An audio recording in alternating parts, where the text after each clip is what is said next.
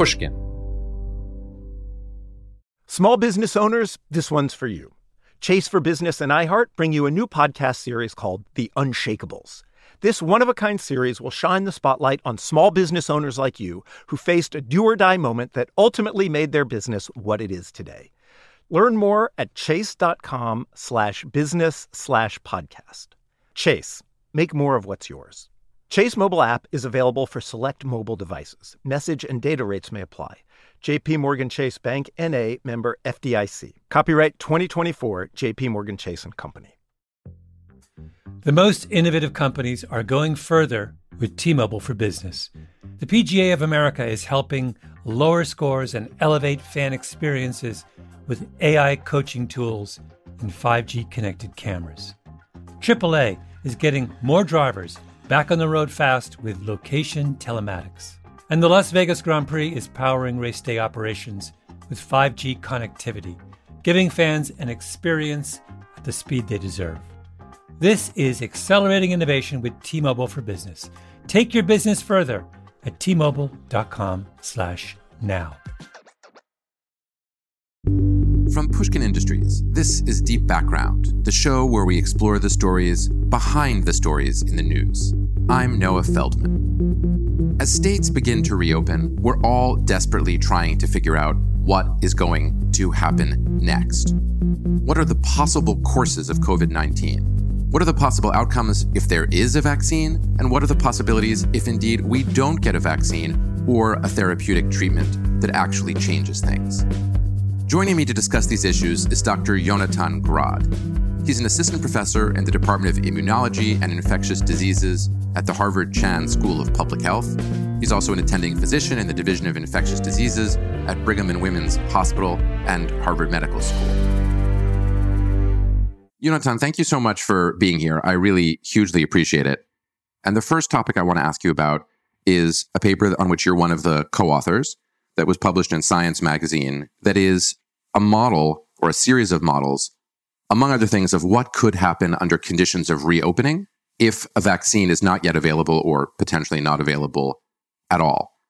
Would you start by just describing at the core what predictions you and your co-authors were able to make about the patterns of COVID resurgence that are potentially out there? Sure. There really seems to be only a couple of ways in which a pandemic ends. One of them is elimination of the virus. If you're able to control the spread sufficiently towards the beginning of the virus emergence, you can perhaps contain it to the extent that you can eliminate its ongoing transmission. That, I think, is what happened with the experience of SARS in 2003.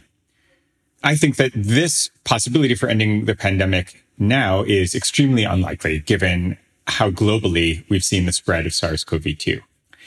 The second way to end a pandemic is through population immunity or herd immunity, when enough of the population has acquired immunity to the pathogen that you don't see ongoing epidemic spread. This can happen either with a vaccine that can confer sufficient immune protection or through natural infection where that infection elicits immunity. A key to thinking about herd immunity then is understanding what fraction of the population would have to be infected and recovered from infection with immunity in order for the pandemic to end. That gets to the notion of the basic reproductive number, a sense of just how transmissible the virus is. Estimates of this number for SARS-CoV-2 place it around 3, although there have recently been some estimates that are considerably higher. There was one published last week at 5.7. But let's start with just the notion of this R0, or the basic reproductive number of 3. What this means is that on average, an infectious person will infect 3 other people. To prevent these ongoing transmission chains, then 2 out of 3 people would have to have immunity, right? So we would have to get to a point in which roughly 66% of the population was immune in order to see that transmission would diminish. We then became interested in asking, given the broad-based quarantine for communities that had been introduced through these social distancing measures and lockdowns, both in China and in elsewhere, what the impact would be of these social distancing measures of different durations and different effectiveness. We wanted to know if we were to have lockdowns or social distancing with effectiveness of, say, 20%, so mildly effective, 40%, more effective, or 60% on the order of what was seen in China, what would happen? And what would happen if it were 4 weeks, 8 weeks, 12 weeks, 20 weeks, or for a long period? The key intuition here gets back to what I was describing about the fraction of the population that would have to be immune. The extent to which we are successful in preventing spread, so that the intervention, these lockdowns, really diminished transmission, would maintain a susceptible population in the community, so that when you stop that intervention, when you lift the restrictions, now the virus would have the opportunity to spread again through the susceptible population. So to the extent that we are successful, we will then see the resurgence of the virus. And that was really one of the main findings in this paper for the one-time social distancing interventions. As there are susceptible people, the virus has no memory. It doesn't care what we've done. It just cares if there are susceptible people around that it can infect. And so we would expect to see a resurgence of the virus. So that resurgence is a version of what people call the second wave.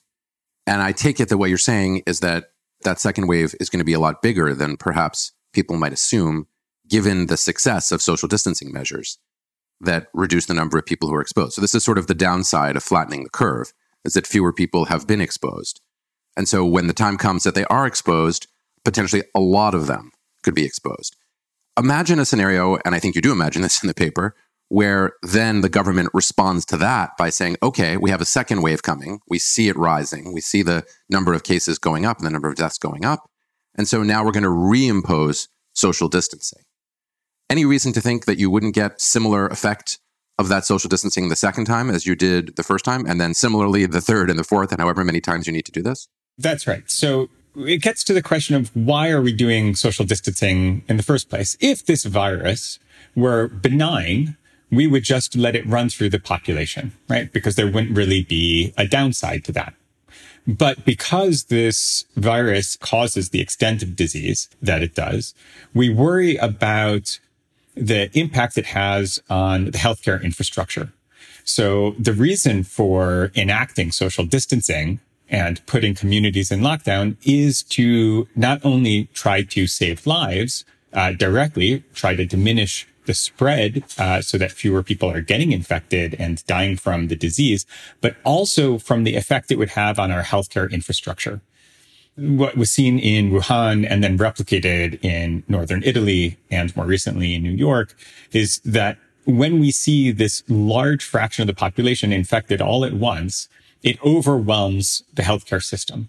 And then we see things like rationing ventilators, and also that people who would normally be able to come into hospitals to get care for their heart attacks or strokes were not coming in. So there would not only be death from the virus itself, but from our inability to properly care for people who have the virus and the inability to care for people who have other conditions. So we would see extensive excess mortality.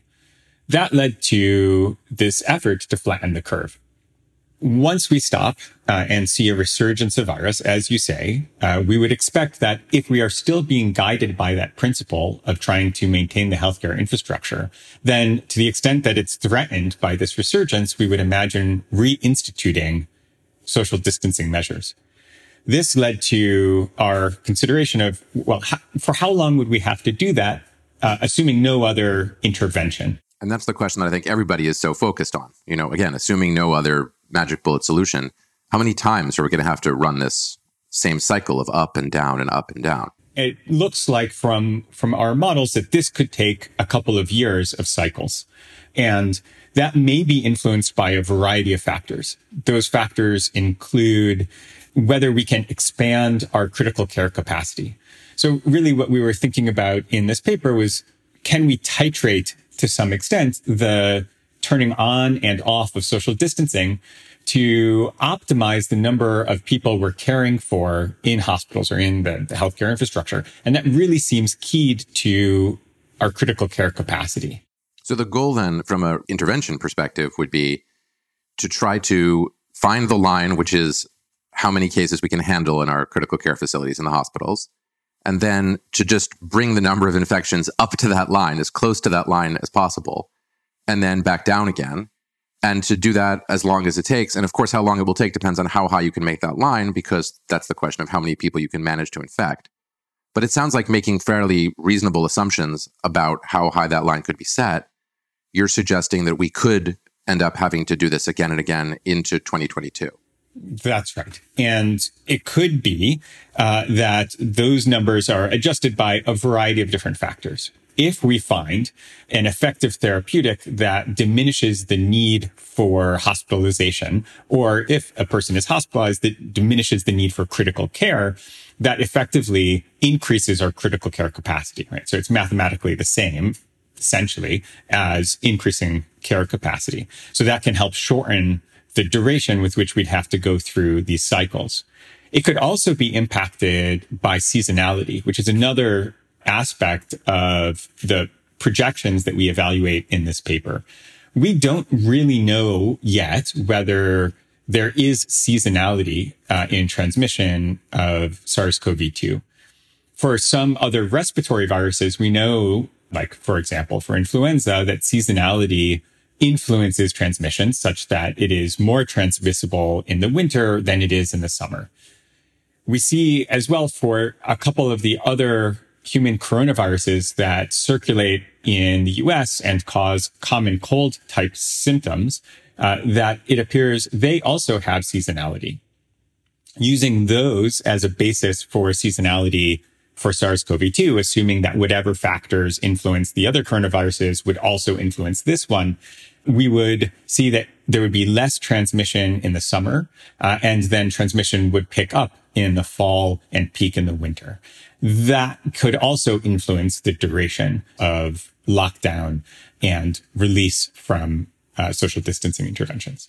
So if COVID-19 does turn out to be seasonal in similarity to these other viruses, that would suggest that we ought to try to reopen going into the summer rather than going into the winter. And that part sounds like good news insofar as most of the openings up that are happening now are going into summer months.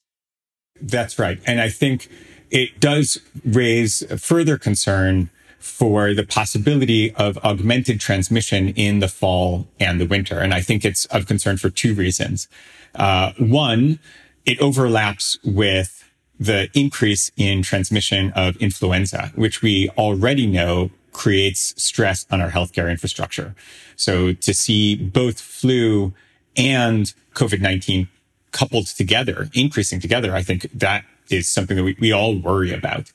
The second reason is actually just one of domestic politics, right? The importance of this election in November is one where seeing a rise in cases and a second wave that overlaps with the election, I think, is something that people have to be aware of and be concerned about. So just to understand what you're saying, which you're saying very politely, but it sounds like what you're saying is you could see a moment where over the summer, as reopenings occur, we actually don't get a huge spike because the virus is more seasonal. But then it starts getting colder, people start going inside, it's October, and the case rate might actually begin to go up pretty rapidly. And then, boom, we have an election in the first week of November as mandated by federal statute, and the president may think he can change that, but he can't. So it's going to happen in early November one way or the other. Is it cold enough in October to have this seasonal impact before the election? I mean, I hate to ask such a crudely political question, but it seems relevant. How does flu do, or how do these other coronaviruses do in October? That's really the key timing. By the time you get to November, the election will have happened. Right. I expect there to be an increase in transmission. The seasonality is not an on-off process. It's one that fluctuates with the season. So as we start to move into the fall and winter, I do worry that there will be increased transmissibility and a rise in cases. And I think even as this is an issue that we can't know for sure at this point, it is nonetheless one worth preparing for just in case. it's concerning enough that being able to have the option to vote by mail seems critical for an election where there may be risks, as we've seen in Wisconsin in the primaries, to standing in line when there are serious respiratory viruses in circulation. There's a fascinating counterintuitive result of this, which is there's been a lot of talk about would Donald Trump try to delay the elections. If Donald Trump were to listen to this podcast and read your paper, he ought to not, under any circumstances, even think about delaying the elections. Because if you delay the elections, there might be a lot more COVID-19 cases as the weather gets colder. Whereas in the first week of November, it's entirely possible that that might be going on, but we wouldn't have seen it yet. I think it's so tough to speculate even months out at this point, frankly. I think with all of the variation in social distancing interventions across the United States, it's very hard to predict what the seroprevalence will be and what the risks for recurrence will be by community. Different states and different regions have taken very different approaches to how to manage the response to COVID-19. Some seem to have adopted the Boris Johnson phrase, take it on the chin. Others are trying to flatten the curve, and yet others are trying to crush the curve. And by crush the curve, what I mean is really prevent any transmission through a combination of social distancing interventions, contact tracing, and other means. So it's hard for me to say exactly what the dynamics will be come September, October, November, because those in part depend on the fraction of the population that remains susceptible. And that right now is just so hard to predict. We'll be back in a moment. Small business owners, this one's for you. Chase for Business and iHeart bring you a new podcast series called The Unshakables. This one-of-a-kind series will shine the spotlight on small business owners like you who faced a do-or-die moment that ultimately made their business what it is today. Join hosts Ben Walter, CEO of Chase for Business, and Tanya Nebo, a lawyer and business consultant, on these storytelling journeys of trials, tribulations, and triumphs that hinged on a single event, a split-second decision, or even a stroke of luck. Whether the story is about a warehouse going up in flames or a former partner stealing a whole roster of clients, each episode will showcase the grit, determination, and resourcefulness a small business owner needed to turn a pivotal situation into a springboard for success. Listen to The Unshakables now and learn more at chase.com/business/podcast. Chase. Make more of what's yours. Chase mobile app is available for select mobile devices. Message and data rates may apply. J.P. Morgan Chase Bank, N.A., member FDIC. Copyright 2024, J.P. Morgan Chase & Company. The most innovative companies are going further with T-Mobile for Business. The PGA of America is helping lower scores and elevate fan experiences with AI coaching tools and 5G connected cameras. AAA is getting more drivers back on the road fast with location telematics. And the Las Vegas Grand Prix is powering race day operations with 5G connectivity, giving fans an experience at the speed they deserve. This is accelerating innovation with T-Mobile for Business. Take your business further at T-Mobile.com/now. AI might be the most important new computer technology ever. It's storming every industry, and literally billions of dollars are being invested. So buckle up. The problem is that AI needs a lot of speed and processing power. So how do you compete without costs spiraling out of control? It's time to upgrade to the next generation of the cloud. Oracle Cloud Infrastructure, or OCI. OCI is a single platform for your infrastructure, database, application development, and AI needs. OCI has 4 to 8 times the bandwidth of other clouds, offers one consistent price instead of variable regional pricing, and of course, nobody does data better than Oracle. So now you can train your AI models at twice the speed and less than half the cost of other clouds. If you want to do more and spend less like Uber, 8x8, and Databricks Mosaic, take a free test drive of OCI at oracle.com/strategic. That's oracle.com/strategic. Oracle.com/strategic.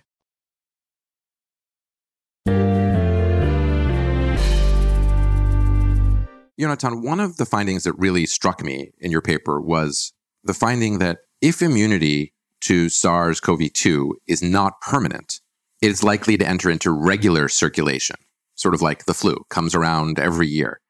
There's something a little terrifying about that, because the idea that we'll have SARS-CoV-2 with us in this form for a long time is kind of world-changing. But hidden in there is a fascinating assumption that I think opens something that I did not understand at all. And I wonder if you would share with us. And that is, what does it mean to say that if the immunity is not permanent? I think a lot of non-physicians tend to think that either you do become immune after you're exposed to something and have antibodies, or you don't become immune. But I'm sensing that that's not the right way to think about it. Immunity, we like to think of as something that is lifelong sterilizing protection, that you get infected with something, you develop immunity to it, and you are protected against infection with that particular pathogen for the rest of your life. This is one of the concepts we think about for vaccines generally. And it's in some ways how they're pitched. Although, from your own experience, if you go in for all of your recommended vaccines, as one should, you might have wondered why it is that for some vaccines you get several doses, right? So every 10 years, for example, you're supposed to get an updated tetanus shot, right? So it gives a sense, even just the fact that happens, that immunity is not an all or nothing.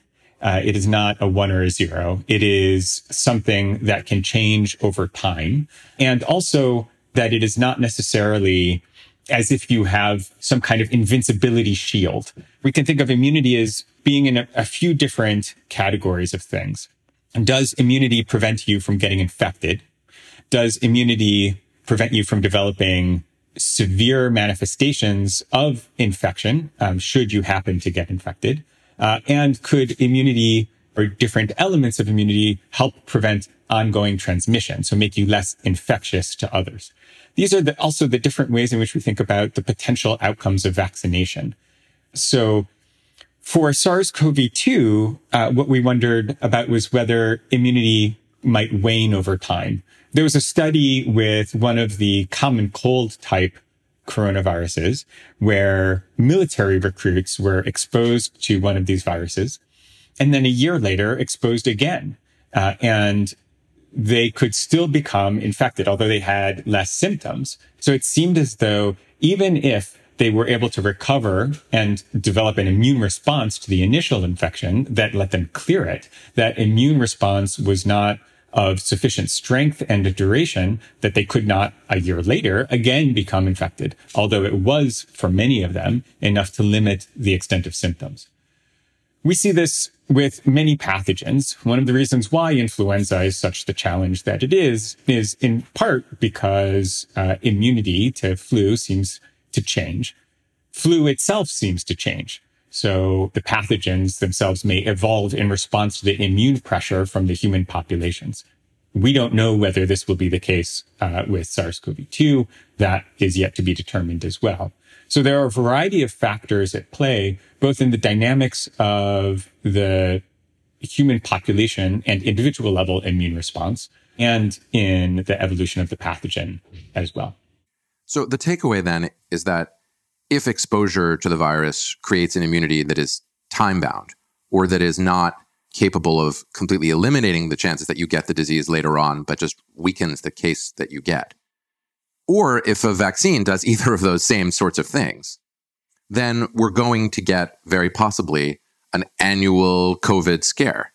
And that could last, I take it, indefinitely, because if we're not talking about total immunity, then herd immunity is, in a sense, a misnomer. The herd will never be completely immune because no one is, on this theory, completely immune. They're just partially or immune in some time-bound way. And then it will have to become something that we're going to have to manage going forward without particular end, even if there is a vaccine, again, depending on how the vaccine operates. Yes. So if we get a vaccine, and I want to add a note of caution here, that it is not a given, even with the recent positive news from the phase 1 of the Moderna trial, it does not seem to me a given that we will have an effective vaccine for sure. I just point out, using the example of HIV, a very different virus to be sure, but nonetheless a cautionary tale. We have been trying to get a vaccine for HIV for 30 years, and we still don't have one.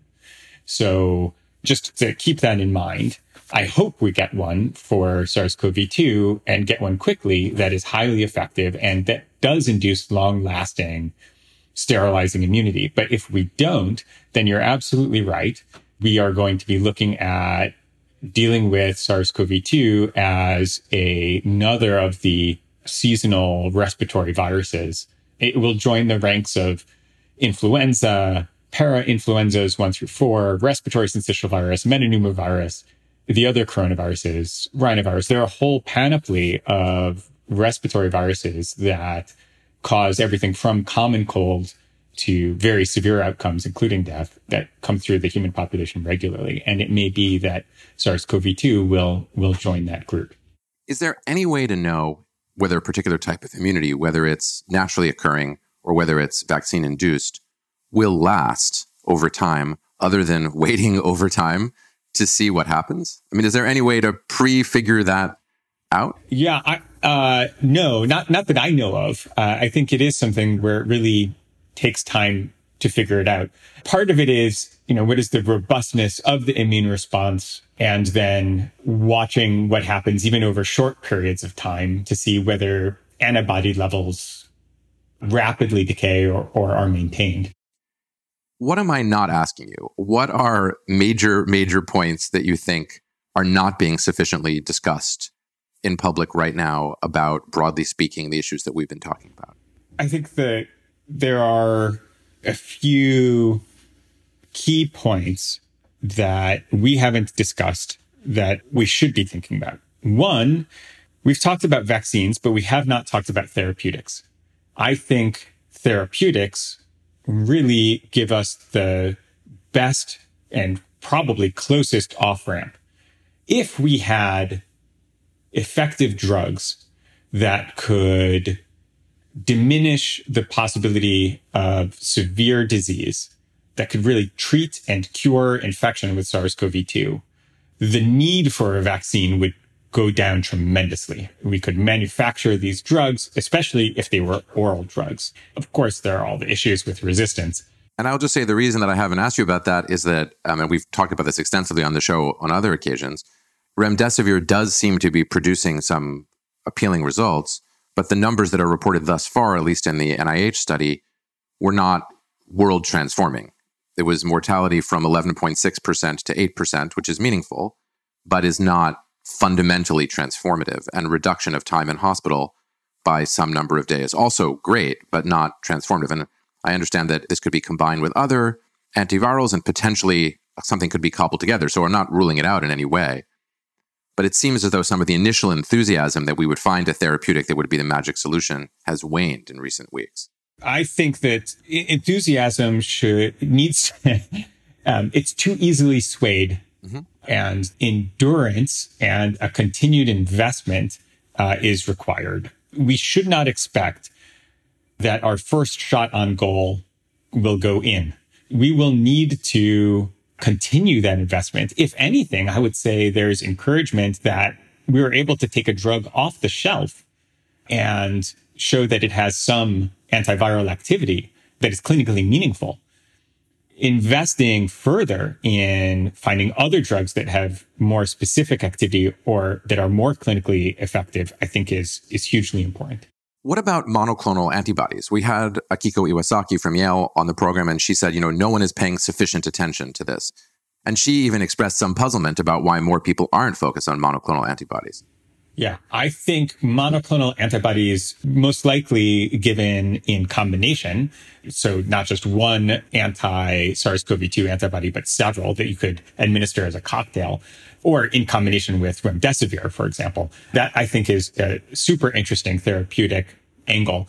I think one challenge with monoclonal antibodies is that they're very expensive right now. And another challenge is that they are hard, it seems, to manufacture at large scale. So I think that it's an extremely exciting and important therapeutic direction, but I'm not sure that it's the answer for the broadly available therapeutic that would really give us an off-ramp. So we should be talking a little bit more about therapies. What else should we be talking about? We should also be talking about, or really trying to get a better handle on the age distribution of infectiousness and susceptibility. How much of a role are kids really playing? I think this remains an open question. We've gotten some data, but we need a lot more. Are kids getting infected to the same extent as the rest of the population? Are they as infectious once infected as the rest of the population? This has big implications for going back to school, and how we want our population to re-engage and emerge from the hibernation we're in now.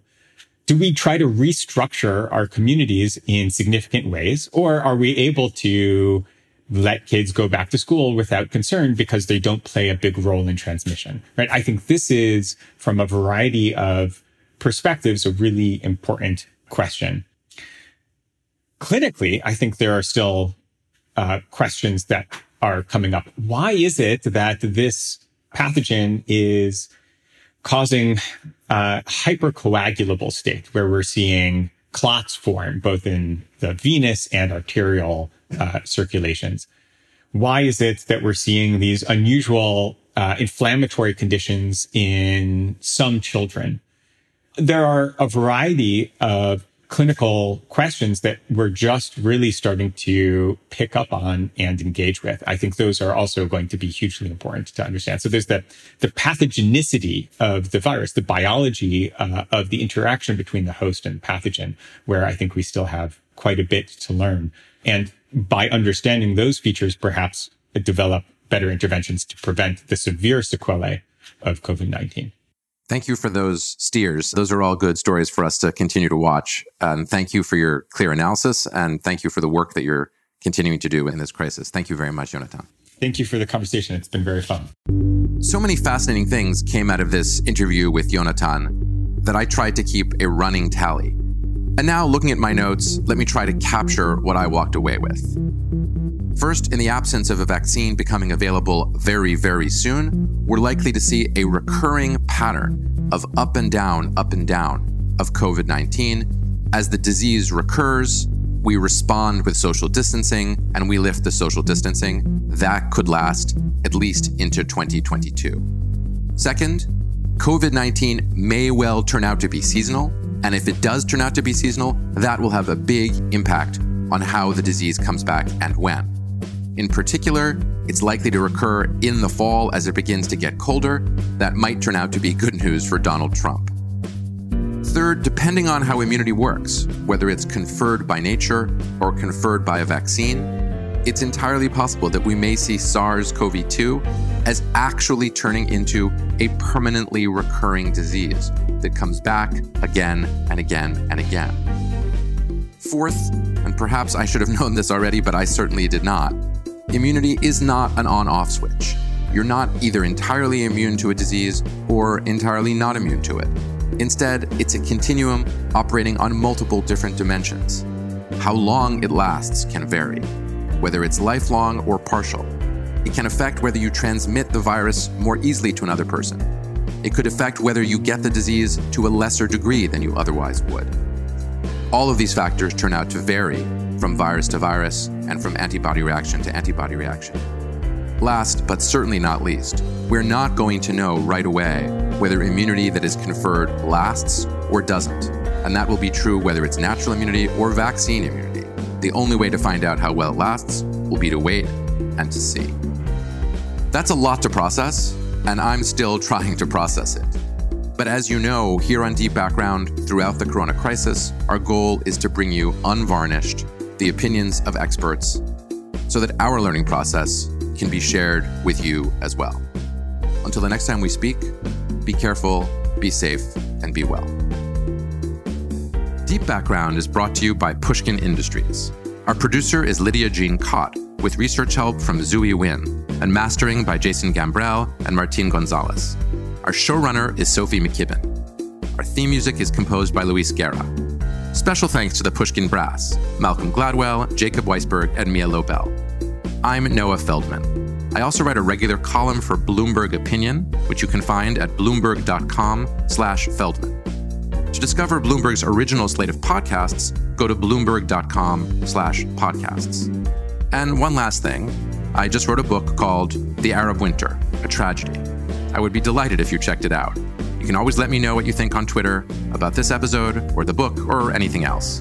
My handle is Noah R. Feldman. This is Deep Background. The tradition of breaking tradition continues with the return of the Unconventional Awards from T-Mobile for Business at Mobile World Congress. This is an event that celebrates innovators whose bold actions took their industries to new places. If that sounds like you and you're a T-Mobile for Business customer, enter today. If you win, you'll be publicly honored amongst some of the most influential leaders in industry. And me, I'll be there too. Enter now at T-Mobile.com/unconventional awards. See you there.